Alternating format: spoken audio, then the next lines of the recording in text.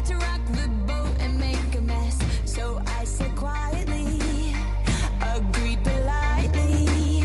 I guess that I forgot I had a choice. I let you push me past the breaking point. I stood for nothing, so I fell for everything. You held me down, but I got up, already brushing off the dust. You hear my voice, you hear that sound, like thunder gonna shake the ground. You held me down, but I got up. Get ready, 'cause I've had enough. I see it all, I see it now. I got the eye of the tiger, a fire, dancing through the fire. 'Cause I am a champion, and you're gonna hear me roar louder, louder than a lion. 'Cause I am a champion, and you're gonna hear me roar.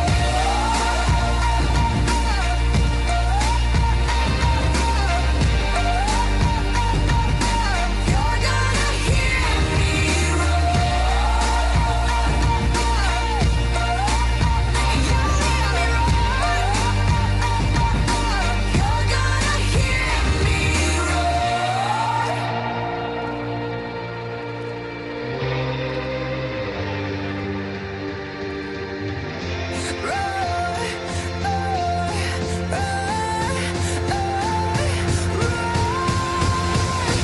I got the eye of the tiger, fire, dancing through the fire. 'Cause I am a champion, and you're gonna hear me roar louder, louder than a lion. 'Cause I am a champion, and you're gonna hear me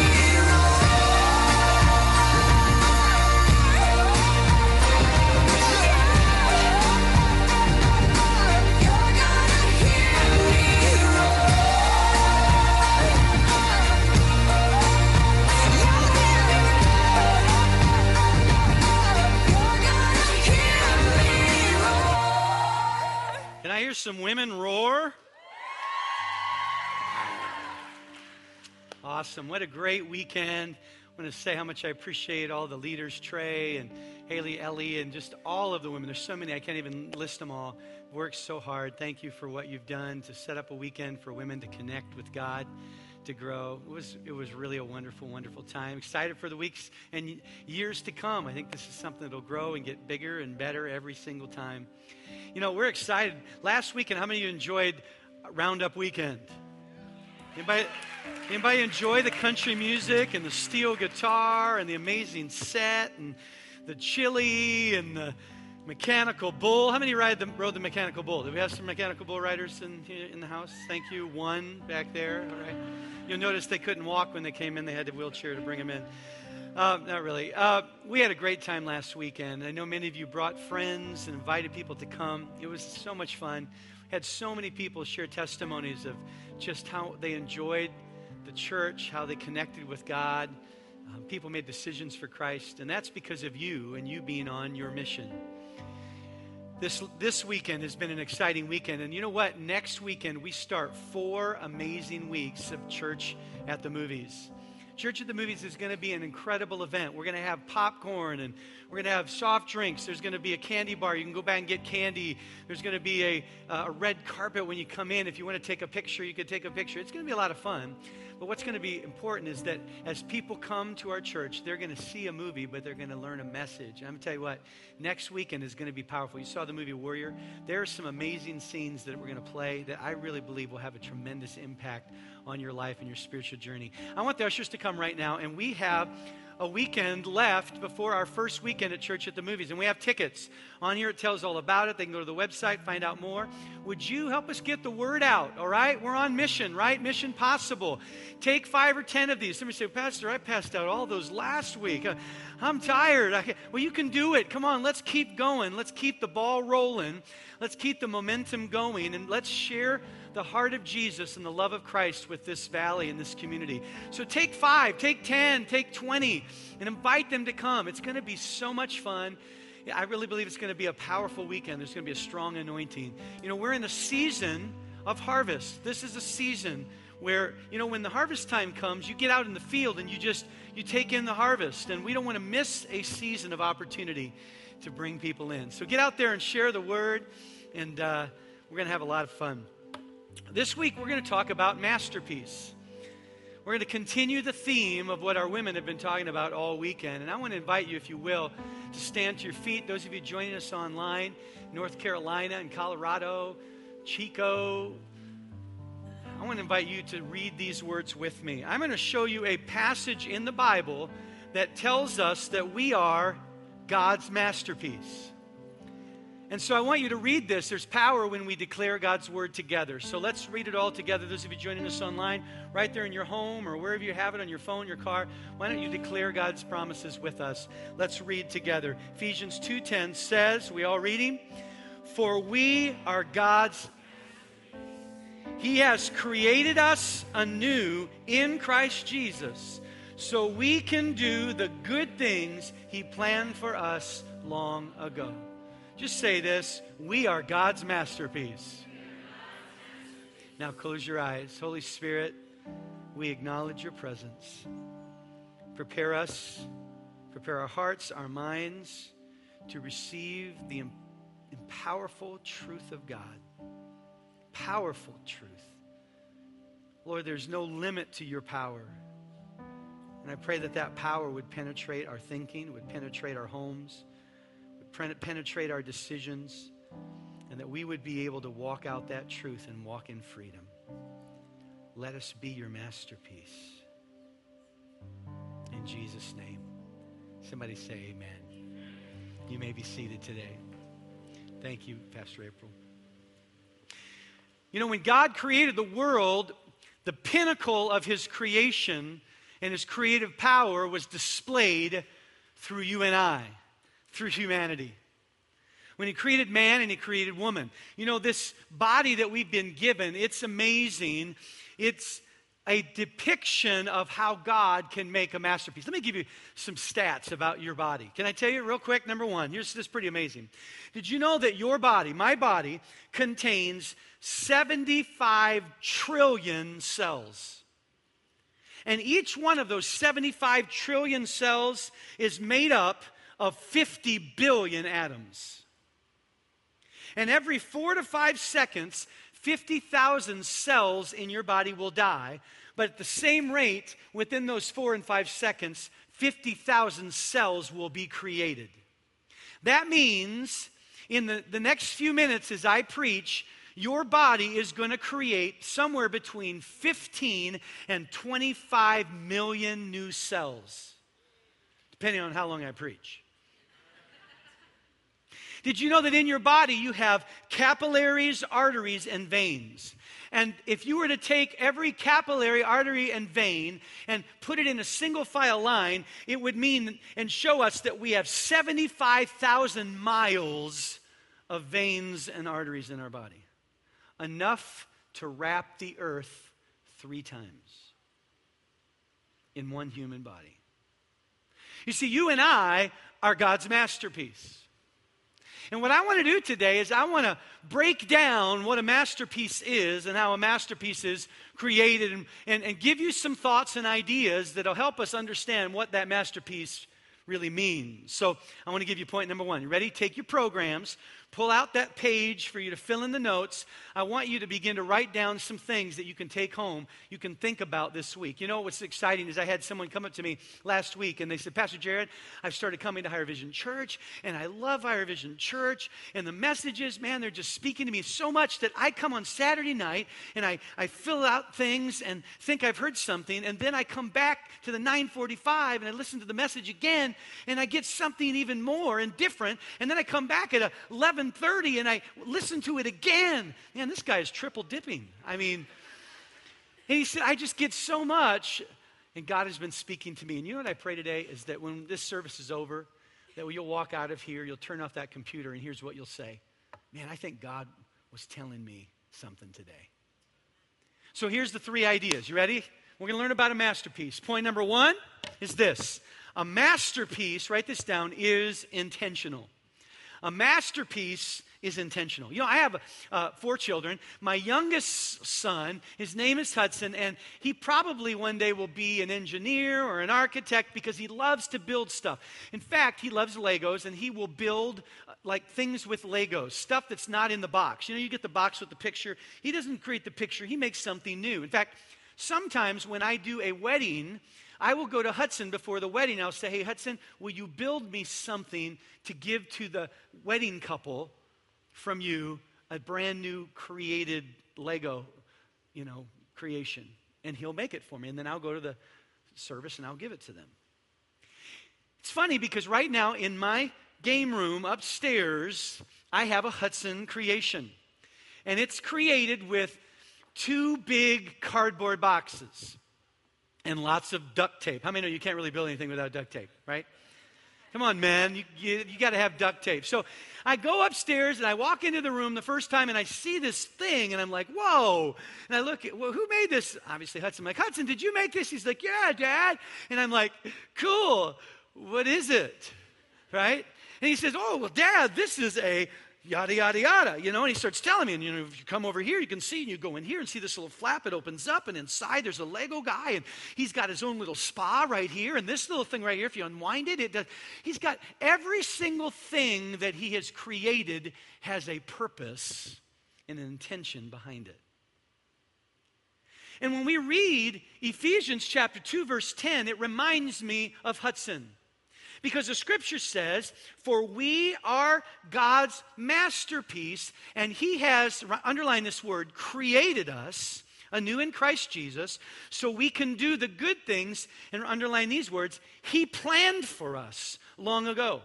The word created is a Greek word, and here's what that word means. It means to fabricate, to form originally, to create, or to make.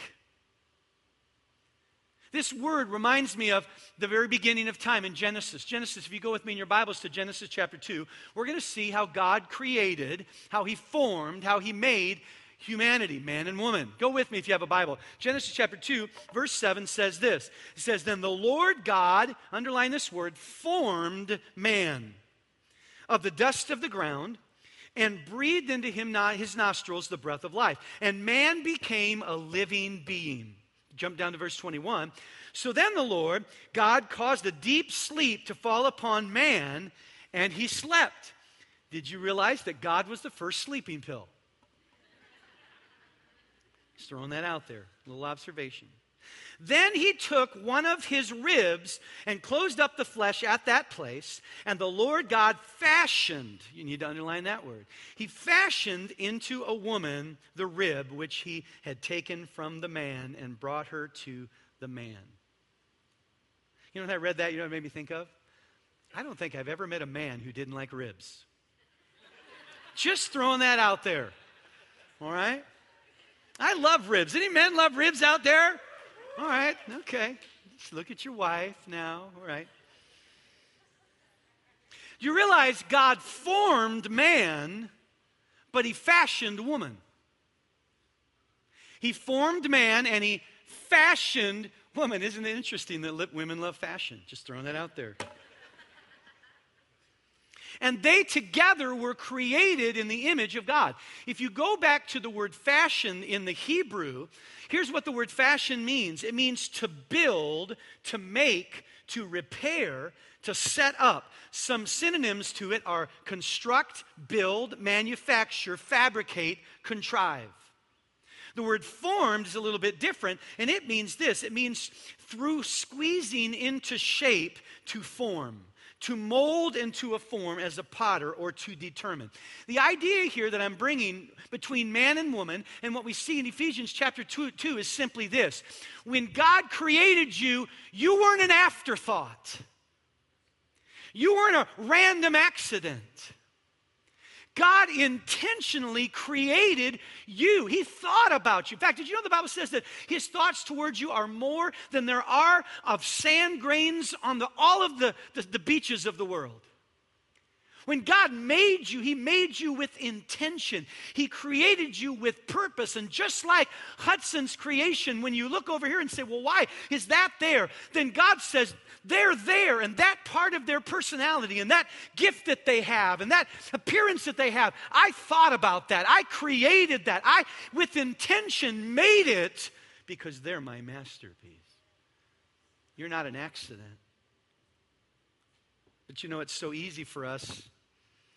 We fall to the lie of the enemy, because here's what the enemy is. The Bible says that the devil is the accuser of the brethren, of believers. So here's why. If he can get you to begin to believe the lies about who you are, he begins to cause you to question who you are. And then what you do is you start comparing. And you start, well, wait a minute, how come they are like this? And how come they have this gift? And look at who they are. And you start undervaluing who you are because you forget that God intentionally created you. Have you ever looked at your life or ever even looked at your body and you're like, why do we have that? Like one time I was in the mirror and I was doing something, my mouth was open and I saw my uvula. How many do you have an uvula? You have an uvula, right? I mean, that's a little thing that dangles in the back of your throat. Have you ever wondered, why, God, did you give me an uvula? Have you ever, I mean, think about it. It just hangs back there. It's kind of gross, right? Some of you getting grossed out the more I say uvula, right? Why do I have an uvula? Have you ever thought, why do I have an earlobe? Some of you ladies, well, it's to have a beautiful earring, honey, right? Why are we like we are? You know, it's so easy for us to start questioning, why am I the way that I am? And you know, that's something that humanity is so, I think, prone to do. But let's go to Romans chapter 9, because Romans chapter 9 verse 20 says this. Don't say that. Who are you as a mere human being to argue with God? Should the thing that was created say to the one who created it, why have you made me like this? When a potter makes a jar out of clay, doesn't he have a right to use that same lump of clay to make one jar for decoration and another to throw garbage into? What he's saying is that sometimes we look at our purpose and the role or the thing that we're doing in life and we start questioning and we start comparing. But here's what we need to know is that God intentionally created us, and He created us with a purpose, and that purpose is to be His masterpiece. You see, there's no one else like you. So here's kind of a big thought for you to think about. God created you. There's no one like you. You're fearfully and wonderfully made. So if God created you as an original, why dye a photocopy? Why live your life looking at everybody else and saying, I'm going to conform to who they are, and this is what the world says is valuable, and this is what the world says is a masterpiece, and these are the characteristics that'll make. No, what we need to do is go back to the greatest creator of all time, the one who made the world, the one who made the galaxy, the one who made you. He knows how many hairs are on your head. He knows everything about you, and when He made you, you weren't random, you weren't accidental, you weren't just the process of an evolved thing that happened randomly. You were intended and created. You are a masterpiece of God. Don't get caught comparing yourself. Be the original. Don't dye a photocopy. Be the masterpiece God has called you to be. Amen? Amen. Good point, Pastor Jared. Amen. It was funny last night when I put that quote up, God made you an original, don't dye a photocopy. They accidentally wrote it wrong, and it said, you are an original, and when you die, don't make photocopies. Yeah, something like that, yeah. But we fixed it, hallelujah. A masterpiece is intentional. Let me give you the second thought. A masterpiece is priceless. A masterpiece is priceless. I want to read to you the context, because sometimes we read a verse like Ephesians 2:10, which says, you are God's masterpiece. And we forget to realize the context in which the author, through the inspiration of the Holy Spirit, was speaking. And I want to give to you a couple verses that lead into this idea that we're a masterpiece. Go with me to Ephesians chapter 2, but let's go back to verse 8. Here's what it says. It says, so God saved you, this is the Apostle Paul, God saved you by His grace when you believed. And you can't take credit for this. It is God's gift. It is a gift from God. Salvation is not a reward for the good things we've done, so none of us can boast about it. For you are God's masterpiece. Now, I want you to meditate on that verse for a second. As you're meditating on that verse, I got to thinking about masterpieces. And there's some masterpieces out there that are really ugly. I went online to find 10 of the ugliest masterpieces. And I found one that was pretty ugly. I thought I'd bring and show you a picture of it. You're going to bring it up right now. This is considered a masterpiece. So you're like, that looks like something I can draw. It looks like something I gave my mom. She still has it on her fridge right now. Let me tell you a little bit about this masterpiece. In 2006, this masterpiece was bought for $95,216,000. Some of you are going right now, huh?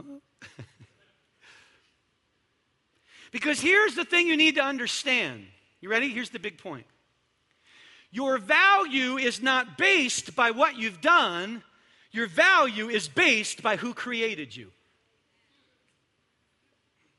Your value isn't based on what you've done. Your value is based by who created you. Guess who created that picture? Pablo Picasso. So many times what happens is we look at our life and we think, well, I'm not valuable, or I'm not a masterpiece, or what can I really do? But we fail to remember. We forget that our value isn't based on what we've done, for you have not been saved by what you've done, so that no man can boast. You are God's masterpiece. Your value comes in the fact that the one who created you is credible. The one that created you knows what he's doing. The one who created you creates your value. Now, let me ask you a question. Is there anybody here that wants $5? They want $5? You were the first one with your hand up right there. Would you like $5? I'll give it to you.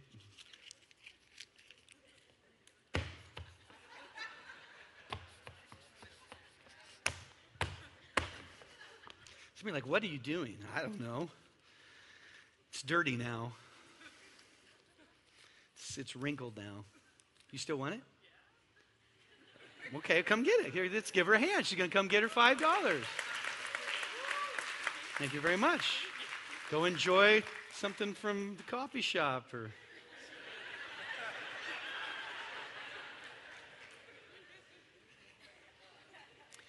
Here's my question. Why did she still want it?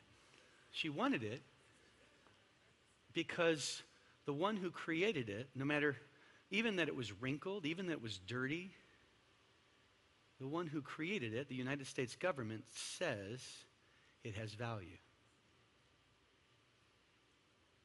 And so many times when we walk through life, we go through trials and we go through challenges, or we make a mistake, or we do something wrong, and the enemy jumps on our shoulder and we start looking at our wrinkles, and we start looking, some of us have more wrinkles than others, we start looking at our wrinkles, and we start looking at our baggage, we start looking at our problems, we start looking at our mistakes, and then we start convincing ourselves that we have no value. But your value is not based by what you've done, for it is by grace you have been saved through faith, and that not of yourselves. It is a gift of God, lest you should boast. For you are God's masterpiece because of who created you. Hallelujah.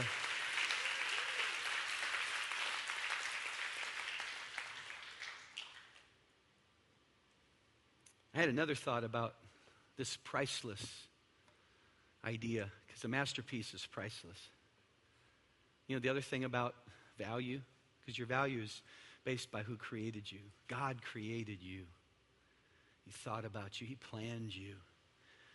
With intention, he made you.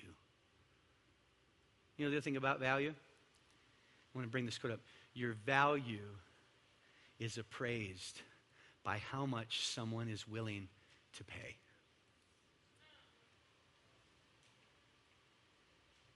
Can you let that sink in for a second? Your value is appraised by what someone is willing to pay. If we were to go back to the picture that we saw of Pablo Picasso, it was valued at $95 million because someone was willing to pay that for it. Do you realize that you and I are the creation of God and we are so valuable? There is no price tag that can be placed on our value because God sent his only son that while you were yet sinners, Christ died for us. You are so valuable. He gave his only. God himself died on a cross, paid the ultimate price. You and I are priceless in the eyes of God. And the only way that you and I will arise to the calling of the masterpiece that we've been created to be is when we understand that we're not an afterthought. That every part of us has been designed and created by God for a purpose. And that he wants to redeem those things that look like wrinkles and flaws so that he can then use it and you can be spent and you can be expended for his glory. And that you and I were created by God with intention and that we're so valuable that he paid the ultimate price. I want to give you one more thought. Anybody want to know one more thing? Let me hear you. Let me see your hand. You ready? A little drum roll, getting you ready. Point number 3, a masterpiece is priceless. Actually, that's not right. That was the last one. Just making sure you're awake. A masterpiece. Let's try that again. A masterpiece. Boy, that was really anticlimactic, wasn't it?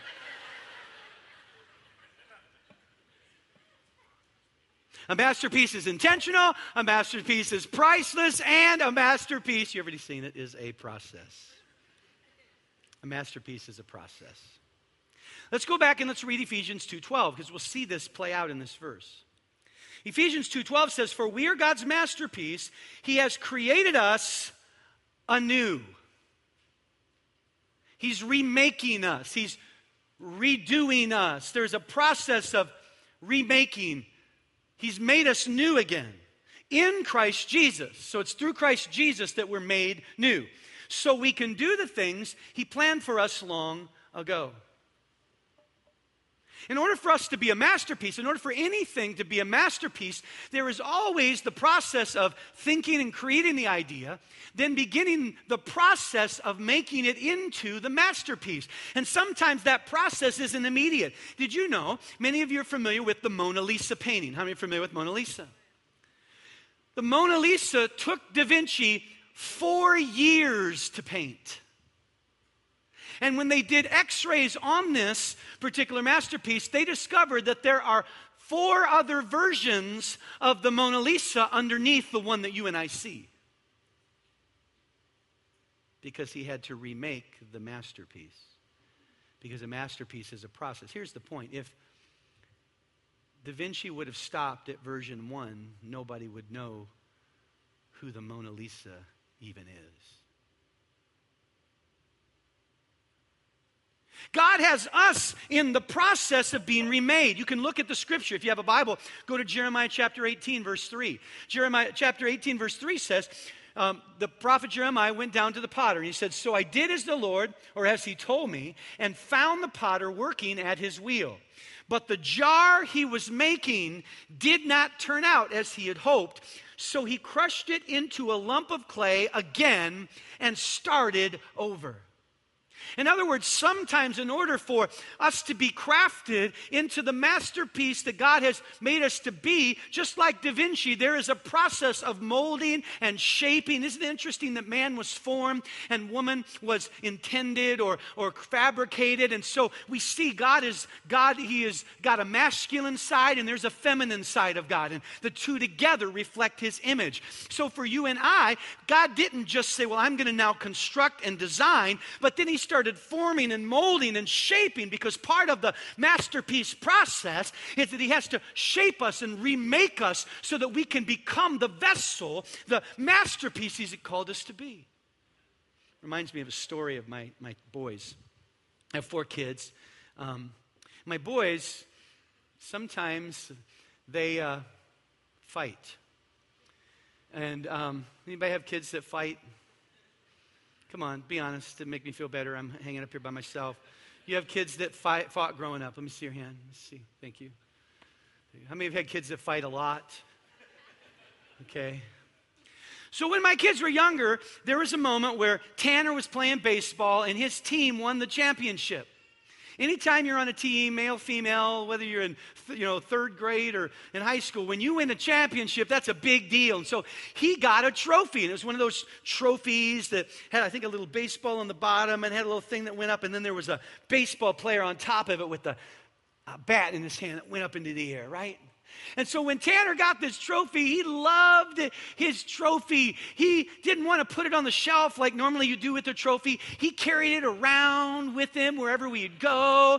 He actually slept with it at night when he went to bed. If he went to the restroom, he would take it into the restroom, put it on the counter. I'll see you later. And, he loved that trophy because it meant a lot to him. It was awesome. He loved that trophy. Well, one day, him and his brother got into an argument. And they're fighting, and pretty soon names start coming out. And Tanner looks at Hudson. He's like, dude, you're a dork. And so Tanner's like, you're a dork. And Hudson's like, don't call me a dork. You're the dork. I'm not a dork. Don't call me a dork. I'm not a dork. And so Tanner looks at him and goes, dork. So he gets mad, Hudson, and he runs over and he grabs his brother's trophy. And he runs over to the stairs where there's wood and everything, and he's holding it up, and he goes, you better not call me dork one more time. Some of you are like playing this out in your kids. You've seen this happen already at your house. So he's holding the trophy, and Tanner looks at him kind of like for that moment of like, am I going to do it or am I not? He looks at him, he's like, dork. And Hudson, and he grabs a trophy and he chucks it. And the trophy starts flying through the air, and Tanner's like, no. He's running towards the trophy, trying to get it, and I don't know exactly how it happened, but it flew like over his head, and I don't know if it hit the wall or whatever, but it lands on the ground, and he's like, dork, and he takes off running over, and he picks up the trophy, and as he picks up the trophy, something has changed. Because now there's a little baseball, and there's a little thing, and there's a man standing at the top with a bat that goes like this. And he's angry, and he's bummed, and he's not going to sleep with it anymore because it pokes him in the side. So he goes, I might as well put it on the shelf. And so he walks over to put it on the shelf, and as he reaches up to put it on the shelf, he realizes something. That if the bat had not been bent, it was too tall to fit in its position. And a lot of times we want to be on the shelf, we want to be on display, we want to be the masterpiece, but sometimes God has to shape or mold or form us so that we can fit into the position of masterpiece that He's called us to. But what happens is we don't like that, and we don't like the process, and it hurts when He's shaping and when He's molding, and it hurts when the bat is bent, and it hurts when He's remaking, because that's uncomfortable. But God wants you to know something. Listen, He's called you to be on a shelf. He's called you to be on display. He's called you to reflect His glory and to reflect His creative power. But you've got to submit to the process.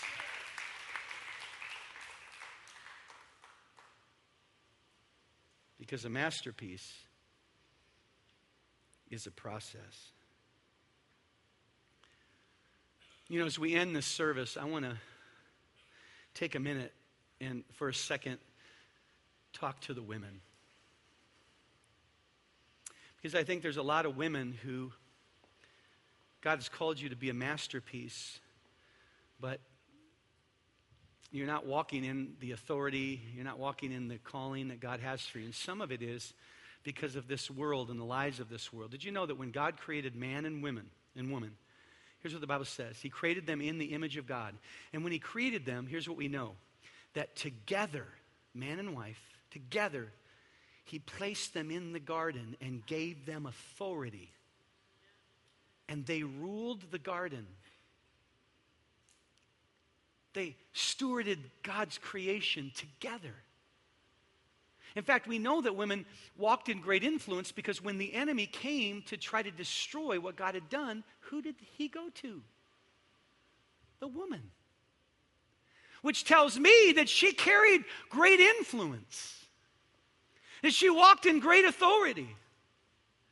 And who was the one that convinced the man to take the bite? The woman.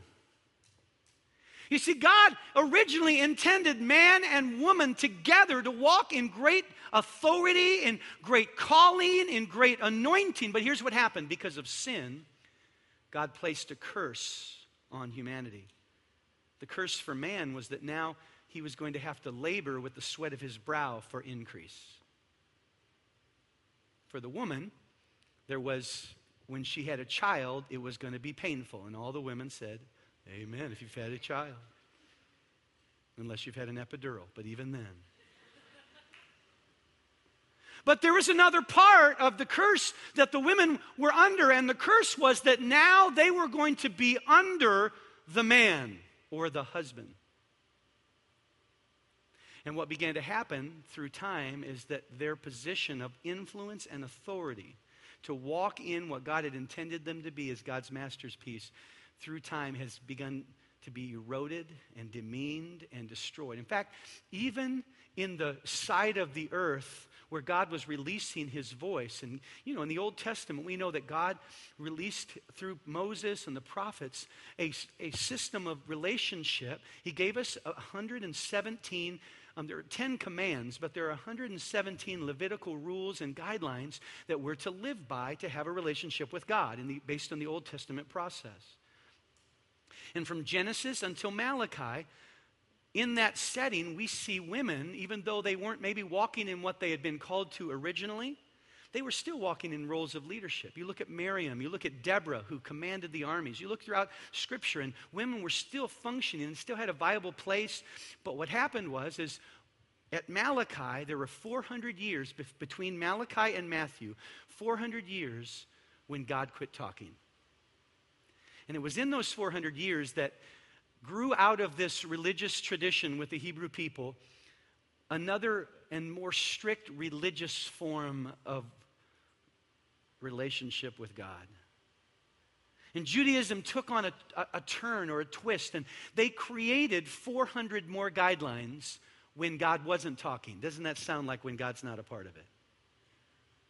So they created 400 more laws. And what's interesting, of those 400 new laws and rules that we all had to live by, over 100 of them had to do with stripping women of rights, demeaning women and putting them. In fact, let me give you a little of the context of the culture that Jesus came into and the reason that he fought the religious sect of the day and the mentality of the day. In the first century of Israel, there was no people group more oppressed than women. They were considered second-class citizens akin to slaves. They had virtually no rights, no respect, and no voice. They were the property of men. They were allowed little or no formal education. If a man had young boys and girls, the boys went off to school and be educated while the girls stayed home with their mother. Like the women of Afghanistan before the U.S. invaded, the Jewish women were forbidden to speak to men in public and required to wear a veil on their faces whenever they left their homes. If a woman was caught unveiled in public, it was grounds for divorce. They kept house, they took care of the kids, and served at the will of their husbands. If a man came over to the house for dinner, the woman had to eat in another room. The fathers arranged most of the marriages for their daughters, and usually wasn't the man of their dreams. The best they could hope for was for someone to at least treat them better than their father did. To make matters worse, their husbands were allowed to marry many wives, so most wives shared their husband with many other women. And if the husband got tired of them for any reason, they could divorce them and discard them like an old rag. Jewish women could not vote, had no political influence. A woman couldn't even be a witness in a court case. Judaism was much stricter than the Old Testament covenant that God had given with respect to women. In fact, women were relegated to the outer court and not even allowed to read the scriptures called the Torah. One first-century rabbi who was famous at the time, named Elzer, said, "I would rather the Torah be burned than instructed or taught to a woman." His comments depicted the religious community and attitude toward the women at that time. In fact, women were not even allowed to recite morning prayers or prayers at meals. This was the culture of how far women had come from the place that God had originally intended them to be. God had created them to rule with men in the garden, and now they weren't walking in that authority anymore. Some of that was because of religion or because of men or whatever it might be. It was because of the curse. But I want to tell you something. This passage that we read in Ephesians is powerful. Did you know that if you look at the scriptures, when Jesus came along, he began to do many things that began to shake up the attitude of the religious community towards the other gender. In fact, remember the story when he told the 3 parables? And he talked about, there was a question about should we go into mingle with people who aren't Jews or people who are hurting or people who are lost. And remember when he told the story about the sheep, the lost sheep, and he tells that parable? And how that the shepherd went and found them, and the shepherd represented the Father God, and how he was reaching out to the hurting.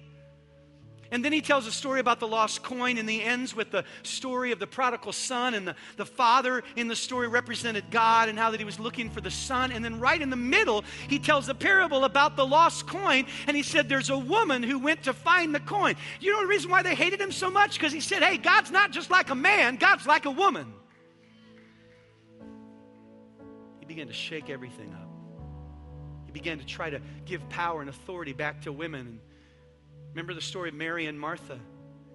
Mary comes and sits at Jesus' feet, which wasn't allowed. Women weren't allowed to be taught the word. They weren't allowed to study the Torah and hear the teachings of that. So she came and sat at Jesus' feet, and what happened? Now, Martha comes along and says, Jesus, she's out of position. Tell her to come help me serve, because that's what women do.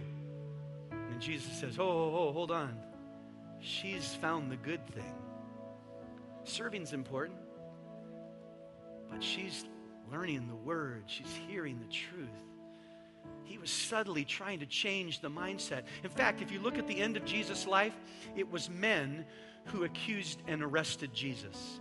It was men who denied that they knew Jesus. It was men who sentenced Jesus to death. It was men who beat him and crucified him. It was men who gambled for his clothes. It was men who put him in a tomb. It was men who put a stone in front of the tomb. But it was women who anointed his feet for burial. It was women who tried to talk Pilate out. Remember, Pilate's wife got a dream from God, and she says, you need to release this man. It was women who tried to talk them out of crucifying Jesus. It was women who sat at Jesus' feet when he hung on the cross. Mary, and the mother of Jesus, and Mary Magdalene, who was there with Jesus through the last moments of his life, who ministered to him and whom he looked at and he spoke with. It was women who were there for the funeral. And here's the coolest part. It was women.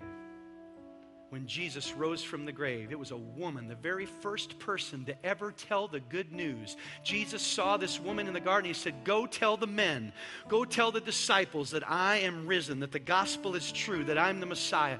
It was a woman who first carried the word of God. In fact, not only was it a woman who carried the word, amen,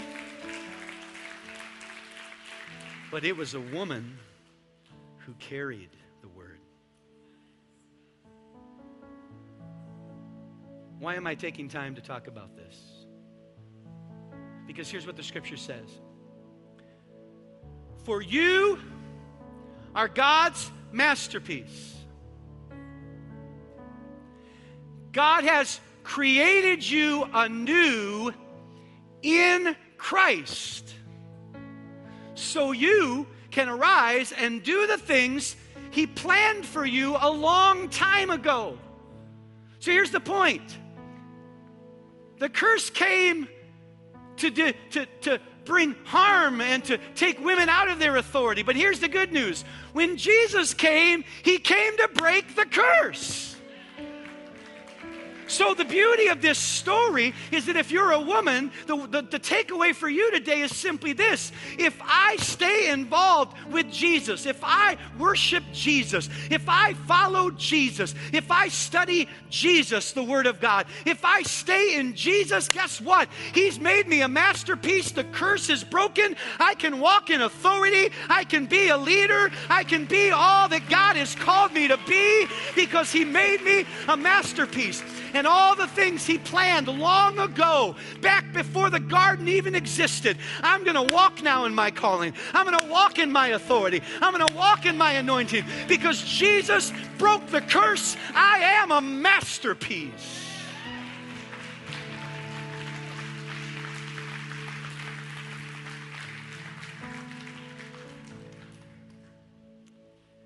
God has called you and I as a woman and as a man. It's all about Jesus.